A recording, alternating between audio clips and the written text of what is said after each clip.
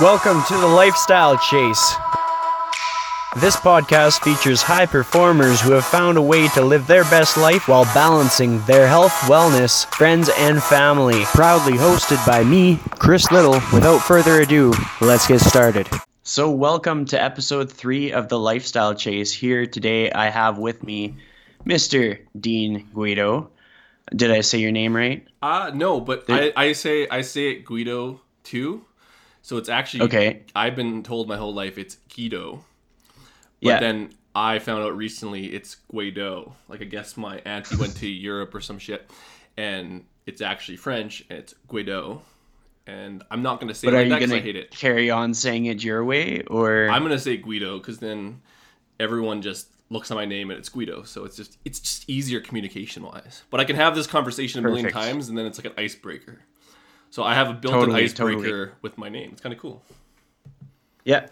Yeah. All right. So what's a daily routine for you? Like what did you do today? What did you do when you first woke up? What time did you wake up? All that stuff. Oh, man. So that's a good question because my situation has changed quite recently. So I've moved gyms, as you know. So I have a little bit, my schedule's been pushed back more to later in the day. But generally, I like to wake up with an alarm around 7:23. Give or take one minute to like the T. It's actually wild. Then I'm really bad. Like, I'll go on my phone and then just check all my social media. Just get it out of the way right in bed. And my dog will come be jealous of that. Sit on my, like, right on my phone so I can't check anything. And then I wake up, coffee.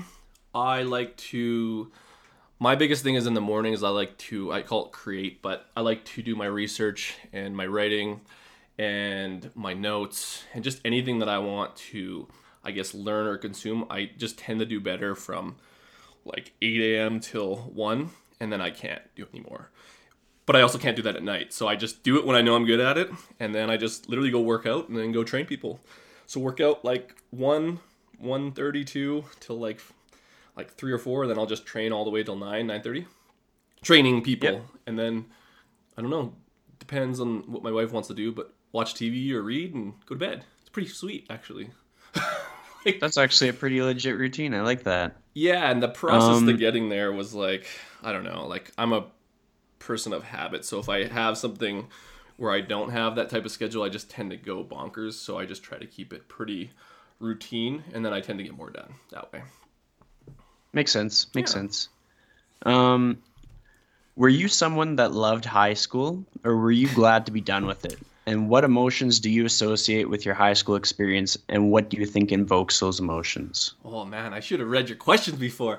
I was busy this morning. High school. I didn't not enjoy high school. Like, I really did like my high school experience. I wasn't popular by any means, but I had this unique, I guess, graduating class, and I like to blame it on Halo 2, but Halo 2 came out right in my grade 12 year, and like any other high school, we have different groups of people, cliques, whatever you want to call them, jocks, nerds, DDR, I don't know, like goths, but the one thing we all had in common was Halo 2, so I remember, like, vividly, it's almost like there was a joining of groups where, like, those lines didn't matter and everyone just knew each other for like their gaming prowess, and we'd have like Halo 2 nights or Halo 2 parties where there'd be like 7 TVs and like you just put up all the Xboxes, like it was crazy, and then we were all in guilds. So my high school experience is great because the cliques weren't necessarily in battle, and yeah, like I had a good friend group that I'm still friends with to this day. So I grew up in the same place I am now, and yeah, football was great. I just had a really good experience. I don't attach anything negative really with high school, which is, I don't say unique, but it was an interesting differentiating factor from most people's high school experience, I'd say. Totally. And I like how Halo 2 just completely saved the day. Absolutely. And That's awesome. And the one weird thing is I was like right in the middle of all of it. So like I said, I'm not popular, but I can like do things with computers, but then I'm a jock. But then I like tech stuff. I don't know. Anyways, I may or may not have had a pre-released legal copy that got leaked about a month before. So everyone wanted to play it. So what happened is that I became the centerpiece for people that wanted to get in on Halo action, so we couldn't actually play on. This is the weird part. So Xbox Live would have been online gaming. It was kind of like the infancy of consoles being online at that point. Like I think it was 2005, but the illegal copy had to be played on a mod chipped Xbox. So that means you couldn't go on live to play because you'll get banned. So we had to actually meet in person to play games, which is something that's kind of a lost art nowadays. But that was kind of like, you could have went online, but everyone was forced to be in the same place to play together. So it was kind of a unique experience, which we don't necessarily have in this, I guess, day and age. But like, this is 13 years later. That was kind of a really cool experience because you don't get that nowadays. And being in person and interacting with people tends to have a much, I guess, better experience than it is online because you're missing components when you do it via the internet. It's different when you're trash talking or enjoying each other's company in person. So that was kind of that was different. I don't know. It's kind of cool thinking that that's different. I feel old now. Fuck. Nah, not old. Mold. But like thinking about it, that's like a social factor. Like I enjoy being a trainer because of the social factor. All day long, I'm like talking to people, getting to know more about them and interacting like face to face. And I think that would be like a huge key role in like having that positive association with high school. Yeah, and one thing I think I read it this morning was like we're tribal, like we've evolved as humans to be tribal, and you kind of get that on the internet. But like I was thinking, like it was almost, I don't remember what statistic it was or what study, but there's a long-term study saying that people who have more friendships, like real true friendships or interaction with people like on a day-to-day basis, tended to live longer. And it's funny because you say trainer, but it's almost like you situate yourself with your tribe because people want to train with you, so they like you, they're into what you're doing. But then on the other end, you attract those people and you're with them all day. So you almost get a tribe that comes to you and you get to interact with people as your job. So it's kind of like your job is awesome and then you can live longer because of it statistically. I don't know. Kind of cool if you think about it in that terms. Like it's all social. True. It's a social job if at the real root of it. Yeah. Have you ever read the book Psycho-Cybernetics? No, but someone just posted. I don't even know what it's about. I just literally saw, like, I don't even know cyber, blah, blah, blah. But, like, that word, someone posted it, I think today again. Like, what is it? It's good. It's really good. My last guest, Mike, he told me about it. So I went through it. I went through the audiobook. I'll probably go through it a few more times. Yeah. But it's just kind of like mindset things. Like, pretty much if you tell yourself something, it's going to be true. So if you downplay your performance, you're going to not have a high performance in the gym and so forth. Like sometimes you have to get out of your head. Yeah. But it's a good one. You'll have to give it a read. Yeah. And it talks about like people living longer by having the desire to stay young. Yeah. So by having that desire, they're going to pursue things that keep them young. They're going to do like high intensity workouts that open up their blood vessels, that increase circulation, that help their skin elasticity and all those things. Yeah. It's just neat. Yeah, and there's like a lot of stuff on that lately. It's just interesting when you break it down and see other people's perspectives. So I'm into that. So I could give that one a read, I think. Yeah, I think you'll enjoy it. Among my other things. It didn't take me long to get through the audiobook, and I think I went through it at 1.2 speed. I got it done in about a day, so that's not bad. It's easy. Okay. Yeah. Don't hold me to it, but I'll add it to the lists. That's on you, man. You don't need your problem. My list, my ongoing list of books. Fuck. Anyways. Totally. So some people don't know that before you were a trainer, you were a teacher. Yeah. When did you decide that is what you wanted to do, and what did your role as a teacher mean to you? Let's go back, because I think we're 2000. I don't even know. We're 2018, right? Yep. As I'm just like, I became a trainer actually probably about like, almost gonna say about 2 years to this day. So like, I quit teaching, and sorry, I'm getting lost track. Why did I leave teaching? Why did you become a teacher in the first place? Oh, why did I become a teacher? Shit. Yeah. I have like a very shitty answer to that. And most people will like talk about like, oh, I want to help people. Like I'm inspired to teach kids and change lives. And I wish I had that story, but I don't. because I was more concerned about being a pro football player. So my history goes back to basically I played at the U of A. So I had a junior career, then I went to U of A. And school became something that I could do instead of actually working. So I had a year off after high school. I played football for a local junior team, Wildcats. I guess we're in Edmonton. So that was awesome, but I also hated every second of working at Sport Mart. I worked at Sport Mart and Best Buy. Hated it. And I was like, man, I don't know if I can do this. Like, I'm going to have to get a trade or do something. Like, I just have my high school, so like, fuck, what am I going to do?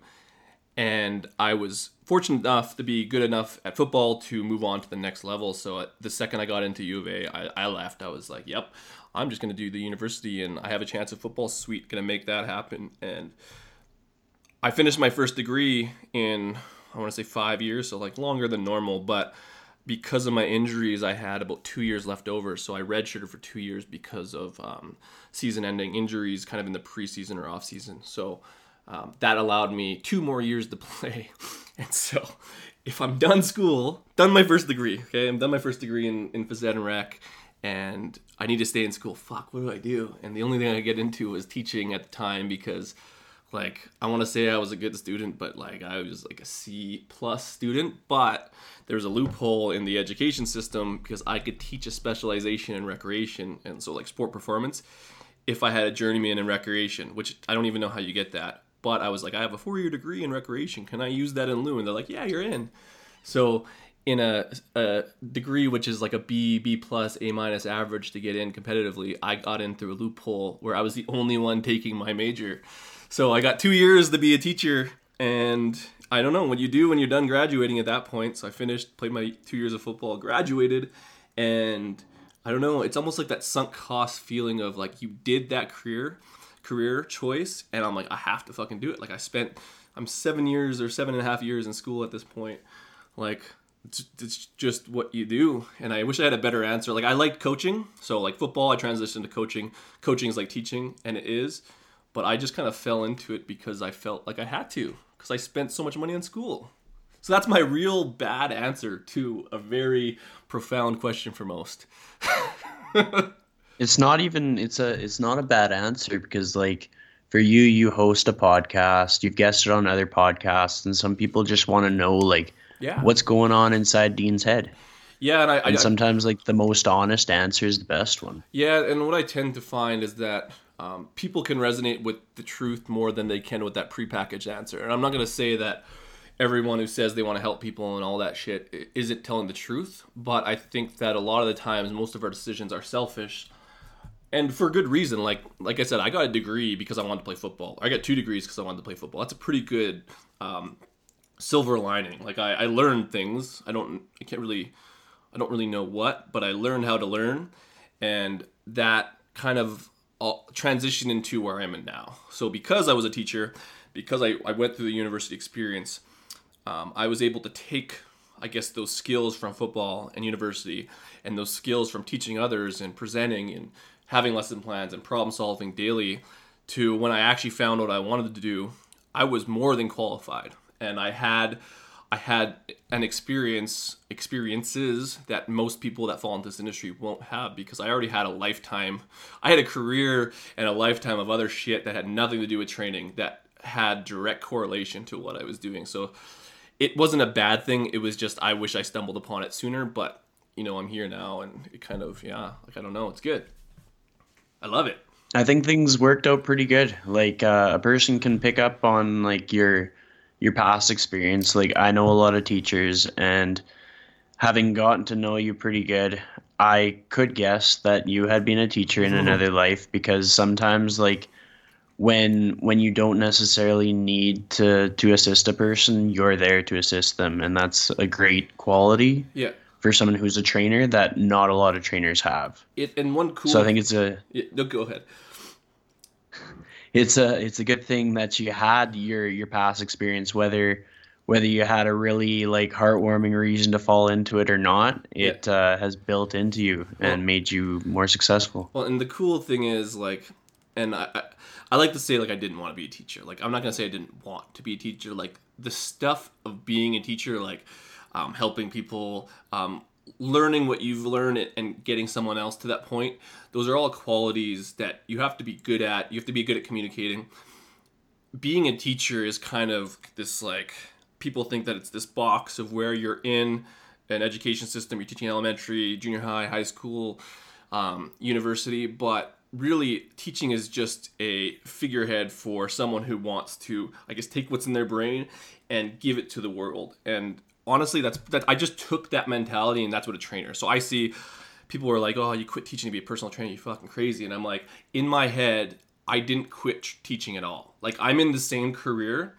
I'm just getting paid by people who want to learn, as opposed to hoping that the people in my classroom that were forced by the government to go there, hopefully they want to learn from me. In my job, people pay me specifically to learn from me. So it's I am still a teacher. It just doesn't look like that when I type it out. But in my head, I'm still teaching. So it's kind of wild, because I didn't want to be a teacher, and then now I'm a teacher. But at the same time, I was like, man, I want to coach football if I'm not going to be a pro football player. I'm coaching. Teaching is coaching. Coaching is teaching. Personal training is teaching. Personal training is coaching. It's like all the same shit. And so I really didn't change anything other than the payment structure and the clientele in which I serve. Does that make sense? Totally. Yeah. Completely makes sense. Yeah. I think it kind of like snuck around full circle, and I was like, ha ha ha, you did want to be a teacher, Yeah. you just didn't know it. Well, and that's what I mean. At 20, think back to when you're young, or you're still young, but anyone can kind of look back, and I don't know how the hell you're supposed to know what to do at 18, 19, 20, 21. Like, I just knew what I didn't want to do. I didn't want to work at, I'm not going to say a shitty job, but a job that didn't utilize my skill set. Like, I'm an athlete. I love fitness shit. And I was good at stuff. That didn't correlate to me selling TVs at Best Buy or selling shoes at Sport Mart. And I fucking hated it. So how am I supposed to know what those skills turn into? Because if you look at it, in my head, I'm like, pro football player. Yeah. But that's not necessarily a very easy thing to be. And if I'm not going to attain that, then what? And that's kind of where at any given age, it's really hard to know what you want to do. And then even at like 24, so 24, I'm graduated. I didn't become a trainer until like 28. You know what I mean? I didn't even get to where I wanted to be till 4 years later. And I think everyone has a different journey, but like I had a few backup options that got me to the one I truly wanted. And it's weird looking back. That's for sure. Totally relatable though. Yeah. Like when I was 17, I was going to go do film school. Yeah. And I thought the only way to utilize my skills was like go do film school. And I was like, well, it's going to be tough to make a go of that, but I like making film. That's something that I'm good at. Yeah. Now I'm a trainer who just makes lots of videos, and I'm happy with that. Yeah, like It all worked out. Like, and you're still using those film stuff. It's like I loved making films and shit too. Like I was in Comtech, I like learned all those things, and I didn't actually use them till I'm in training. So same thing is just like, where can you take the stuff or your experiences and then put them into something? And for me, that was personal training, and I guess I like that aspect of it because you're not in a box. Personal training, like if you learn about personal training, everyone thinks you're in a box of like you have to do it this way, but really you don't really have a boss. You can really do it however the hell you want, and that's kind of the cool aspect of that, because with teaching you kind of could, but you still have a structure. You still have hours and classes, and like you have to get this done for curriculum. With personal training, you don't have those handcuffs, and so yeah. That's it. Yeah, it's a beautiful world. Beautiful world, exactly. What would you say, or no, would you say that being active helps you overcome obstacles, or that it creates obstacles? And what are your strategies for eliminating the things that hold you back in life? I think for everyone that answer is going to be different. For me, movement and fitness and has allowed me, because I was always doing it, has allowed me to excel at the things that I've done. So the things I put myself in, whether it's football, teaching, training, powerlifting when I was powerlifting, all being a movement oriented person and someone who like picked up things fast gave me opportunities, but it also caused my biggest roadblocks. If you look back through not hardships, but like I injured myself quite frequently during my football career. I've had 2 surgeries. I've torn every muscle, and now movement's become a thing that, so let's go back in time. So when I'm a kid and I'm athletic, I can do things, I could do anything in the world, I could do anything I put my mind to. And from the course of like 18 to 26, like I just had injury after injury after injury after injury. And I just want to get back to that spot where I was like a young buck and I could do everything. So now movement's become a roadblock because I can't get back. And I'm searching for a way to get back to how it was. And it'll never be the same, but I still am in pain. And so like I get both ends of the spectrum. I know what it's like to use movement as the one thing that like fills your life up with like joy and it gets you what you want. But at the same time now, not being able to move kind of does limit, I guess, my experiences. And so in that respect, both. In terms of, what's the second question or third or? So, what are your strategies for eliminating the things that are holding you back in life? So if you get injured, like how do you keep in a mindset that's going to enable you to keep moving forward past injury? Oh man, that's a tough one. I would say I haven't always dealt with injury the best. My way of getting around it is trying to work backwards from how it happened and understand the whys and kind of go through the process of how do I get myself better and then try to change or search for answers. So like for me, every injury was an opportunity to, I guess, learn more. It's almost like when you're playing football, let's just use football as an example. I'm playing football, like you're so zoned in on going to that next level, or you're trying to make pro, or trying to like win a game. And when you get injured, all you can think about is how do I get back there? And so there's a road or a journey from being injured, and for me it was quite severe a lot of the times, to getting back to that spot that you're always chasing something. So every injury was a chase. And if I put my mind in a place where I'm searching for answers or I have something to, I guess, better myself, it gave me the drive to kind of get past it. And so that's how I would kind of use that story to, I guess, represent a lot of the obstacles I've had. I've used them as, or I've kind of transformed my mindset to treat them like something to overcome or the next step to get me where I want to be. And I don't know. I think I think the book is called The Obstacle is the Way. And like I was doing this before I read this book, but Stoicism, it was about Stoicism, and it kind of looks at the history of it. And all Stoicism is basically not taking things for face value. So like you get hurt, you should be hurt and you're sad. But instead flipping that mindset to be like, hey, this is happening for a reason. Trying to find that reason to kind of move on, and just reframing all the things in your life and putting a logical, I guess, attachment to them. And so that's how I would say is that I almost switch my viewpoint on things to kind of use them as opportunities to get better. And now I say that, and I don't always do that in the heat of the moment, but as I get better at slowing my process down, I've been able to, I guess, take things in my life and apply a better process to it because I haven't let, I guess, the negative aspects of things ruin the opportunity for growth. Does that make sense? Which Yeah, is a that makes huge sense. long answer, but like it took a while to get there. And yeah, thank God that I had those injuries and everything, because I don't think my brain would be where it's at without that, because I would have been on easy street and I had to take a quite a hard road to get to where I'm at. And you don't get that without like shit happening to you. And I had a lot of shit happen. So Yeah.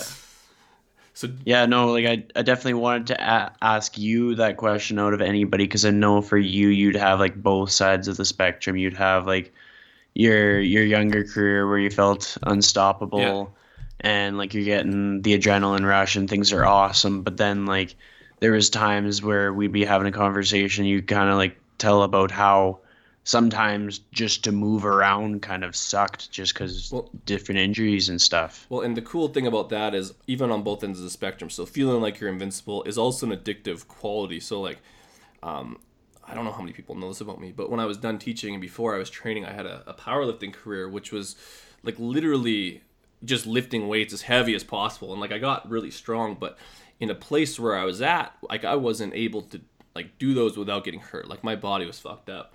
And that chase to get back to where I was at, or have chased that feeling of being invincible, was a roadblock. And so like fitness for me is it's a weird place, because a lot of people use fitness to make themselves feel better, makes them feel strong. Like I already know what that feels like. I know how to, like, I know what it feels like to be fast. I know what it feels like to hit people. I know what it feels like to be strong.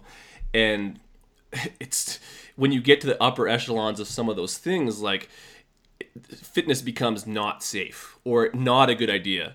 So there's kind of this happy medium, which I don't necessarily live in. I live on either end of the spectrum, whether it's super high or super low, and finding that middle ground is a really hard task for me. So like fitness for me ends up becoming, like I said, that roadblock because of my mindset of trying to be the best.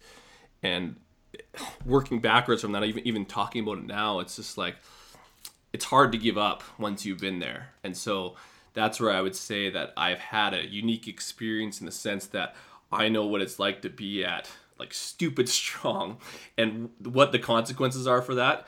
And I don't think people realize the costs that come with performance. And I've been to the performance side of things, and I don't know if I would do it any differently, but I definitely have a weird perspective on fitness. Because it's not that thing that fills my cup all the time. Like sometimes it just ruins me. And I still do it. So like I don't know. I don't have a great answer.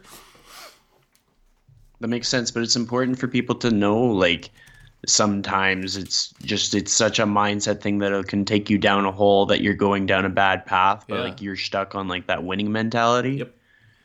Because people don't always see a strong person and understand the depth of like where their head is at. They just think, oh, this person's strong because they're strong and they're happy and everything's all good and hunky-dory and they don't have any internal battles. But to share that with anybody who's listening might give them some perspective that, you know, like everybody has some kind of shit that they're dealing with, and it's good to understand like what other people's stuff looks like so that they can understand that it's really just a mindset mentality thing. We have to get our own heads straight to figure out our stuff. Well, and it'll all be different. Like, I wish I don't even know if I wish it was different, but I definitely can empathize with a lot of people that come from my type of background or injury just because I've been there and I know where the good place is at, I know where the bad place is at, and I'm still searching for more of the good place. And it's just a journey that you kind of have to live through, and I don't necessarily wish it upon anyone. So that's what I mean. My recommendation isn't go play football and be a power lifter and try to run as fast as you can and have these great goals, because like I can't ensure 100% that that's the right way to go, and I don't have all the answers, but I know kind of based on my experience what I would do, and that's kind of what I try to offer the world. Just some options. Makes sense. Yeah. So life-work balance is a big thing, and I think you do a pretty good job of it. Like you've gone on some holidays with your wife. Yep. What is something you commit to in your week to keep that balance existent so that you don't fall too far down the rabbit hole of learning and work and all that stuff? Oh man, I would say it's funny because like you see that and it looks like I have a good work-life balance, and I do. The good quality that I have is that my job feels like it doesn't feel like a job. So like it feels like my life. So like with teaching, and just like any other shitty job. Now, teaching is not a shitty job, but when teaching, I wasn't always like, I felt like struggle and stress from that. And when I'm training and doing my other stuff, that's not as stressful for me. So I see that as part of the balance where I didn't before. So I think the first thing I would say is that the biggest factor for me was finding something that I liked to do and I got paid to do it. That helps things a lot. In terms of what I commit to each day is that I try to commit to planning things out as best I can. I think the biggest thing that has helped me free up my time is being dedicated to a process that allows me that time. So if I didn't have plans or I didn't have a process to the stuff I do, like we talked about your ideal day, how you wake up, it comes with being specific on what that is so that you can plan accordingly. Because if I didn't understand how I worked, when I work the best, when I wake up, what my schedule is like, what my wife's schedule is like, I don't have those opportunities to have the balance stuff, like the holidays and the time with my wife at night or the walking the dog. Because if I ran around like with a chicken without its head, I totally butchered that. Chicken with its head chicken with its head cut off. I have to cross my fingers and hope that I stumble upon the stuff that I guess is social and the stuff that is outside of work. So my biggest thing has been kind of figuring out where I work the best and then actually having a plan to get that, because without that plan, things tend to fall apart. And I've had that in the past. Like if things like even with my switch from gyms, is that things got thrown through a loop because we're building the gym. My weekends are full. Other things like my whole process was just turned upside down for a couple months, and I'm still trying to fight my way back to figuring out what that was. And I've had that discussion with my wife even just last night. Is just I need to get back to doing the things that I did in the order in which I did them, because that's where I felt I had the most balance. So it's just a matter of planning. That's the simple answer. But actually doing it, not talking about doing it, and then following through with it, and then making it a pattern or habit. And I think the second that you start doing those steps and actually just committing to it, things tend to fall into place for me. That's awesome. I like that answer. Are you the kind of person who writes out a plan in a book or on your phone, or what do you do? I've tried that. I think I'm shitty at it. I found the value in writing it down. And so I would say I used to. Now I kind of just, I'm really bad at writing things out. And I don't know if that's my best. Like, so one of the biggest things is like, yeah, you got to write your plan. You got to do this. Like, there's like all this information on what you should do. And I've tended to just stick to the thought process behind it and doing it my way. So my way is that it's stuck in my brain and I just know how to do it. Now that might not be the most consistent, best way to do it, but I also tend to, when I write it down, I tend not to follow through with it. So for me, it's like literally have a mental image of it and then just hold myself accountable to it. And the way I like to do that is like, I just trick myself. Like I will like, I'm a pretty competitive person. So I almost like challenge myself. So like make little mini challenges in my head. Like you got to get these things done today. And then, I don't know, I just do them because I feel bad if I don't do them. So I almost create a competitive environment in my head so that I do those things, which is totally weird, but it works for me. But I wouldn't necessarily recommend that to anyone unless you know you can pull it off, because that's a surefire way to not doing things for some people. But I'm picking up what you're throwing down. Like for myself, I struggle to use like a planner. Yeah. I'm kind of good with lists, but my brain kind of works better with having the lists like more of a week-long thing, like nail them off throughout the week, maybe not do them specific times kind of thing. Yeah, I would But say it I all do makes that. sense. So you know what? I do that. I don't necessarily write it down, but I do tend to have things like bigger things I want to get done for the week. Because I tend to, I'm more inspiration driven person. So I have my times. So like I said, I get things done from like whatever till I wake up till like noon, 1ish. Now I try to like set it up where I would block my time for the things in those moments. So like for me, I have my podcast, I have writing, I have social media, I have studying, and I just tend to block off that time and then do what I want to do. Because the second I do something that I planned out that I don't want to do, but I planned it out, I'm going to fucking do it anyways. And then I don't get any of it done because I just sit there because I didn't want to do that in that order. So I just tend to try to trust what I'm inspired to do and then just do that and hammer it out, because then I know I'll get it done. Because the second I try to do something that I'm not inspired to do, I don't get it done. And I'll sit there for that hour block that I planned it out when I was doing it. And it was a waste of fucking time. So I just know how I operate, and I think that awareness piece to how you best operate and then acting on it is kind of the big thing. So for you, like you said, you do it by week. That's kind of how I do it. I know I have to get all this shit done.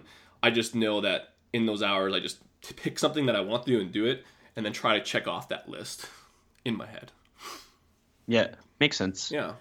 Thinking back to the toughest thing you have ever had to face mentally, Yeah. and knowing what you know now, what piece of advice would present day Dean tell past Dean in order to get over that tough time? Oh man, I think probably the biggest thing mentally was my last season of football. So like just to paint the picture, basically I had a whole year off the year before because I had no, I didn't. I had a knee surgery and then I played, and then in that process I had a year off. And the year I was coming back, so imagine I hadn't been playing football for a year. I had a knee injury. I essentially quit the team. Like, I didn't do any team events. Like, I didn't know if I was coming back to play or not. So I just quit, essentially, because I was going to go into the real world. So I came back, rehabbed my knee surgery injury, and I earned my starting position back. But kind of in that process of earning my position back and that process of getting back, I actually tore my hip. So I had a full, like, hip labrum tear that I couldn't lift my knee past 90 degrees, and it hurt to tie my shoes. And I was coming off this knee injury, so like I was fucked, and I wanted to play still. So I wanted to leave football on my own terms. I don't care if I can't lift my knee up. I'm gonna figure out a way to play. Totally in pain. Like it was horrible. Like imagine trying to run and you have a torn hip labrum, your femur's all fucked up. But I did it anyways, and I got back to playing. I earned my starting position back. Like I wasn't even on the radar because like I was done football at that point. But I'm like, fuck it, I'm coming back. Did that. Second game of the season, tear my tricep or my shoulder. They kind of don't know which one, but basically I couldn't use my arm. And so I played that whole season not being able to use my arm, but I didn't actually play. So I can't use my arm, but I was traveled. I got brought along every game because I was the guy who knew all the positions, and if I had to get thrown in, they knew I could do a job, even with one arm. And I did get in quite a bit as a veteran, but that was a really tough experience because I wanted to end on my own terms, had a fucked up hip, one arm, and I'm still playing. And then right smack dab in the middle of the season, well, probably at the tail end, my father-in-law dies. Like the worst experience ever. Like I can't even describe how horrible that was because it was a surprise. It was something that wasn't planned, obviously, and it just hit me like a fucking truck. And then on top of that, I have to do school and get past so I can finish my degree. And I was like fucked. And I think the biggest thing I learned that I know now would be not to be so closed off. So one of the biggest things that I'm a proponent of nowadays is again being open and honest with people, but also that communication piece and that tribe and being around people. I almost closed myself off to the point where it wasn't good for anyone involved other than my close family that I was close to. So if I would have had more people in my court, which I had a good network of people. Like I'm part of a university football team, a band of brothers, all these things, but I wasn't part of that because I separated myself from that. And knowing what I know now, that was probably the worst thing I could have did. And because of that, I suffered horribly that year. Like I had the worst grades I ever had. Like I didn't go to school. Like I ended my football career in a fairly like depressive state. Like I talked about how my previous injuries, I had a goal to get back. Then I just had a goal to get through and get it done and out of my life so I could move on. And that's not something I'm used to being in, a place with no goal, no passion for it. And I think if I would have relied more on the people around me, I may have been in a better place. So in a nice bundled up package with a bow, communicate and be open to your network of people and lean on them would be the best thing. Lean on your support system in times of need because they're the ones who are going to help lift you up. And I separated myself from that. I got through it, but I think it would have been an easier process for sure had I not closed myself off. I like that answer. I think it's so important for people to remember, like, you have people in your network, and sometimes it's a matter of you have to say, hey, like, this situation really sucks. I need to just talk to somebody. Yeah. But just doing that makes such a huge difference. Well, and like imagine, so like this is what like I still remember it so vividly is that like, so like we had a game in Manitoba. I'm traveling, okay, so like I'm out of the province. We're playing football. Like I actually get in this game because like there was like 2 concussions and I'm playing with one arm and I had a great game. Like it's weird to like think about that. Like I had a good game and I'm so messed up. And in the middle of this game, essentially, like my father-in-law passed. And like I said, it was like an accident, blah, blah, blah, blah. But like I didn't find out till the bus ride home. So like bus ride home, meaning the bus ride to the airport in Manitoba, Winnipeg, to get home. So I had like, I'm sitting in the middle of this bus with like surrounded by a team and I'm like bawling my eyes on the fucking phone. And like, I can't really tell anyone. I just feel like I'm alone. And I didn't open up because it was almost embarrassing. So like, that's how I perceived in that moment. Like I'm fucking in tears. This shit storm just happened and I can't even get home to be where I want to be at because like I literally physically can't get home. Like if I could have teleported, I would have. And it was just a weird moment, which I should have relied on more people to kind of be okay. But instead, I just stood there in silence, and like no one really knew what was going on. Like it kind of got around because I had to tell someone. I'm fucking breaking down the middle of the bus. So I told my coaches, like they're like, "What the fuck's wrong with you?" And I'm like, "This happened. Like just fuck off and leave me alone." And in that moment, you kind of look back on that and understand where you went wrong. And it's kind of upsetting just thinking about that. But like I felt alone when I shouldn't have been. And I would have done it differently had I known now. But it's that whole idea of my mindset around that was I was more worried about how I looked and like that I looked fucking weird than I was about feeling what I need to feel. And I just wanted to be out of there. And I would say that that awareness piece wasn't something that a 24-year-old me would have even been able to logically evaluate. And I wish I would have, because I think I would have been much stronger in that period as opposed to just keeping everything inside. And I've almost gone completely away from that mindset. To the point where I don't care what people think. And I think that I've flourished because of that. And I've been on either end of the spectrum. And the more I've been on the opposite end of the spectrum, where I want to be open and honest and just myself, I've been more successful. So that's the only thing I can take away from that one experience. There is a silver lining there, but like that was a pretty shitty experience to have to get that lesson from. But maybe someone else listening can get that. I don't know. Yeah. I think so. I think somebody's going to find value in that because, like any podcast, more and more people are going to hear it. Yeah. So that's my like surprise emotional story for you. Totally. No, that's good. People will like that because, like I say, they don't hear this side of you, and there's a lot of people that are fans of Dean, so they want to hear more stories. Well, and I'm thinking through it as like, do I even tell that story? But it was the only story I had. Like, that's what I mean. If I would have like just like lied, I would have really nothing. Like that, you know what I mean? Like, so that's what that whole part of just kind of being an open book within reason kind of allows people to understand you more. And the more I've done that, the more successful I've been. And I think that that's where that balance, or you call it lifestyle, but it's being honest with where you are and who you are, and then actually trying to fulfill that as opposed to thinking what others find ideal or what others think that you should do or what others see in you. Like, I don't really give a shit anymore. Like, completely. And every time I write down questions for like somebody I'm interviewing, I know a pretty good idea of what kind of answers I'm going to get. Yeah. So like, each one is going to give you different value because each person's going to be speaking from different experiences. Yeah, absolutely. But we're going to lighten up the mood here. Yeah. You're going to think critically, and I want you to paint me a picture of your ideal life. Like when you have it all, when you're feeling like you're set, what does your day look like? Will you have kids? Do you travel? Where do you travel? How often do you work out? It's cool that you asked this because I've had this, so Mike T. Nelson is someone we've talked about, but someone who's kind of helped mentor me over the last, I'm going to say like 5 or 6 months. But he asked me this question and I had this like answer. Like my first answer was like, I'm going to wake up at 7. I'm going to do all my learning and creativity stuff.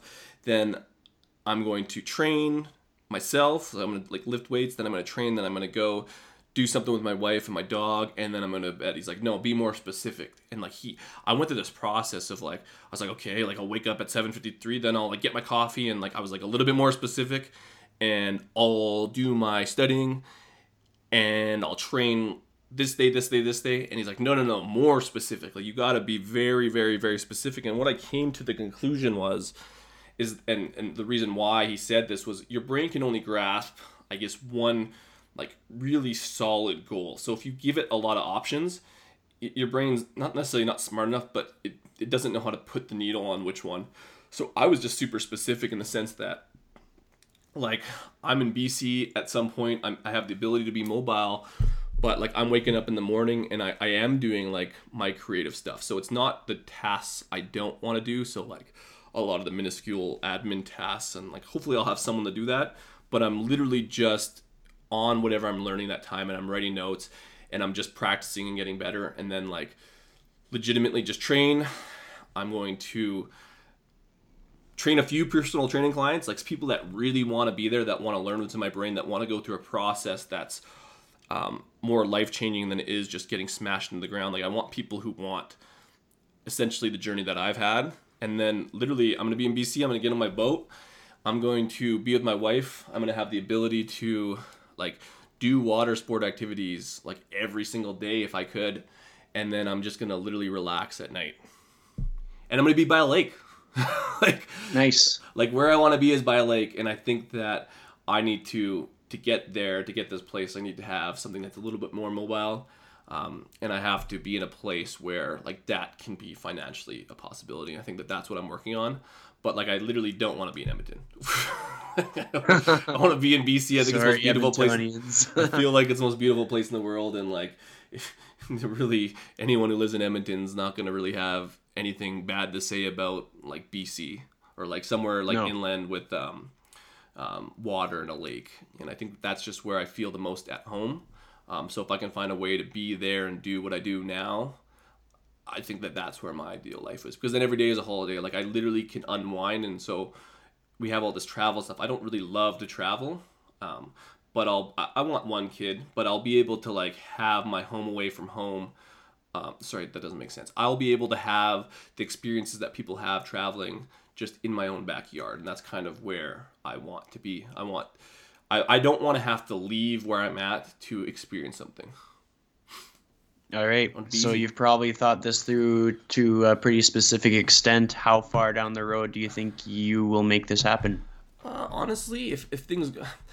Here's the problem. This is ideal, but then this is like what I would love to do. Like I don't know how realistic it can be day to day, because if you have a kid, there's school and all this other shit to think about.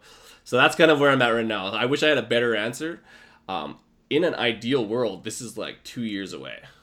But yeah, and I've kind of have some things on the go that I think I can make that happen. But I think that dream about I have painted will be like a part-time thing, because I'm going to have a stable base for a family. And I'm totally cool giving up some of my dream to make sure that happens. But I'm trying to figure out a way to make both of those things happen.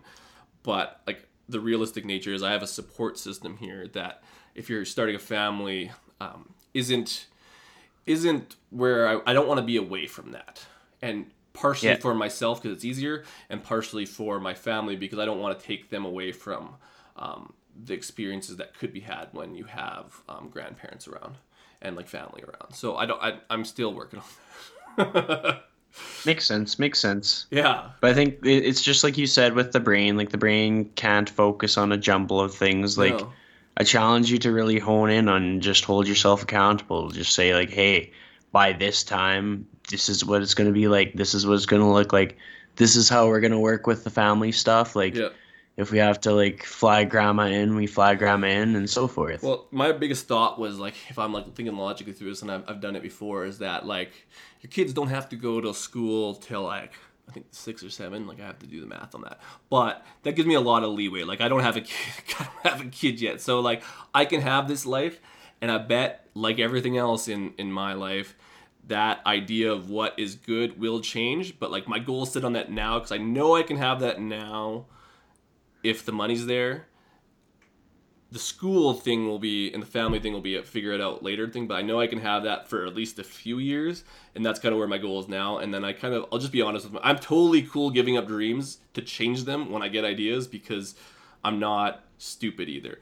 Like I'm not going to hold myself to a dream that past me liked when new me has a different idea what that is. So I'm totally willing to let some of that shit go if I change my mind. So makes sense. Yeah. Now we're gonna do some real quick questions. Oh no. Donaires or chicken wings? Oh, donaires every day. Nice. Yeah, I don't know where I first had donaire, but I think we both went to high voltage. We both been to high voltage, right? And like I've had donaires. It was Nitzas. So in St. Albert we had Nitzas, so donaires were awesome. But once you have a high voltage donaire, it's like not even a contest between chicken wings, because I guess like chicken wings are just so normal. Donaires, it's that donaire sauce. Like the chicken wings have nothing on donaire sauce, and I think that's the it changes your world. Yeah, it's just something. Have you ever had a kerfuffle with the owner of High Voltage? Like a problem? He's a no nonsense guy. Oh yeah, but I haven't any problem. But like, so like I think I've told you this story, is that like U of A, all the old linemen, so like the 300-pound dudes would go there. So like they were like, that was like their place to go. And because I was good friends with a few of them, I would kind of just join with the linemen.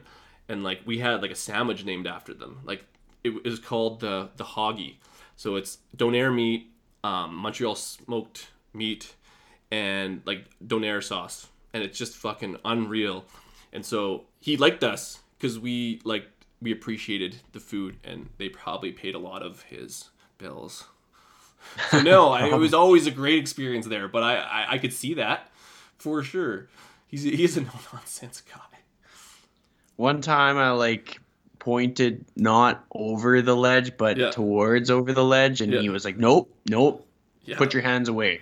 Get away from my sorry, station. sorry. Just all the vegetables. Just give me all the vegetables. He's serious, but the cool thing about that is like he's legitimately serious about like his shop, and it's not all donairs, but like he's like that's like his thing. Like he's like, don't fuck with it. Like I'm the donair guy, so like this is my fucking area, and there's not that many people that do it like that. Like he's like legit.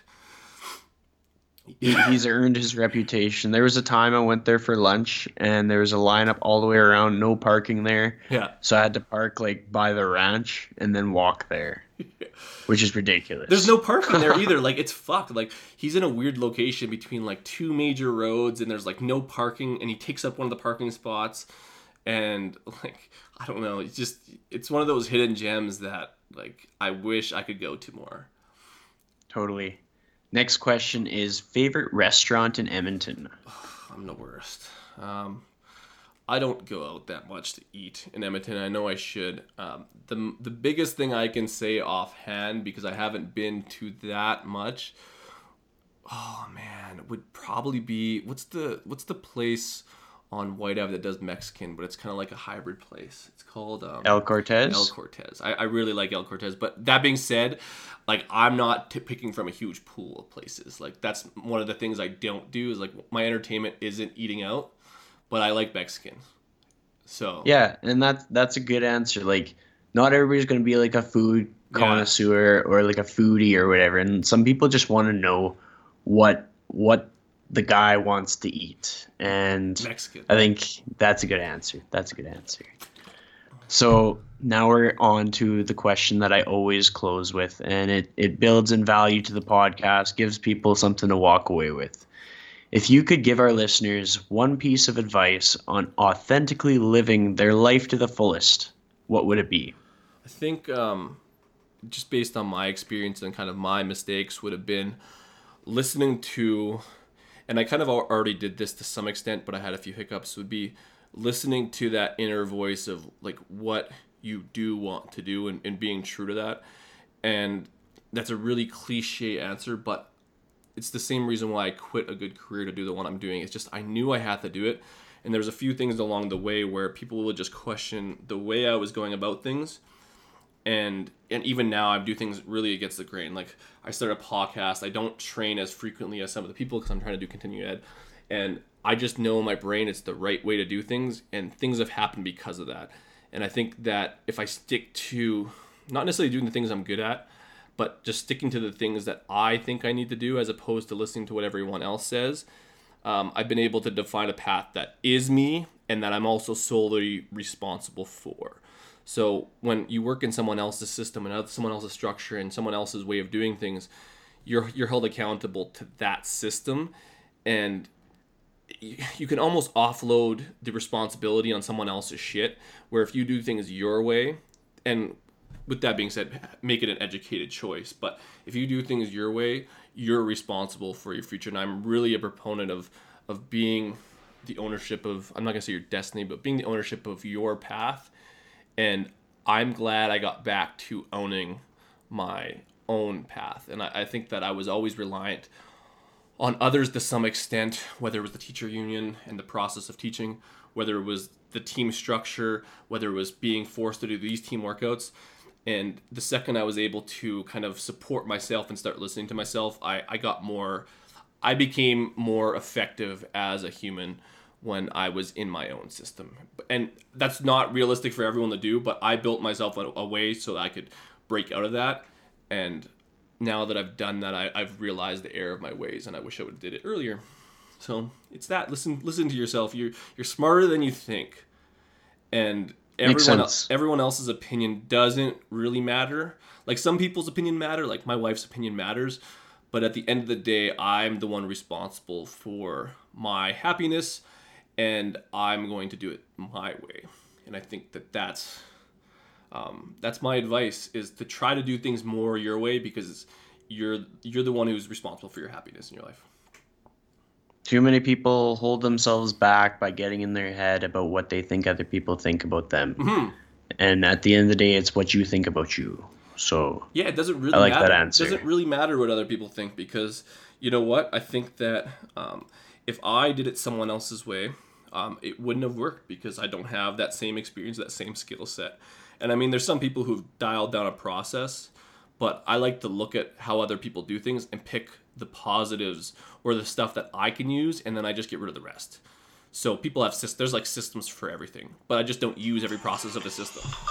I just do my system, and then I add the best pieces from everyone else's, and I'm just open to that, as opposed to taking things at face value. I like to reverse engineer shit and take away the good stuff for myself and steal it. Totally. Steal other people's Good shit. stuff. Yeah, man. Well, it's been an awesome episode and great talking to you again. So we'll have to end this one, episode 3 in the books. Peace out, man. Thanks for joining.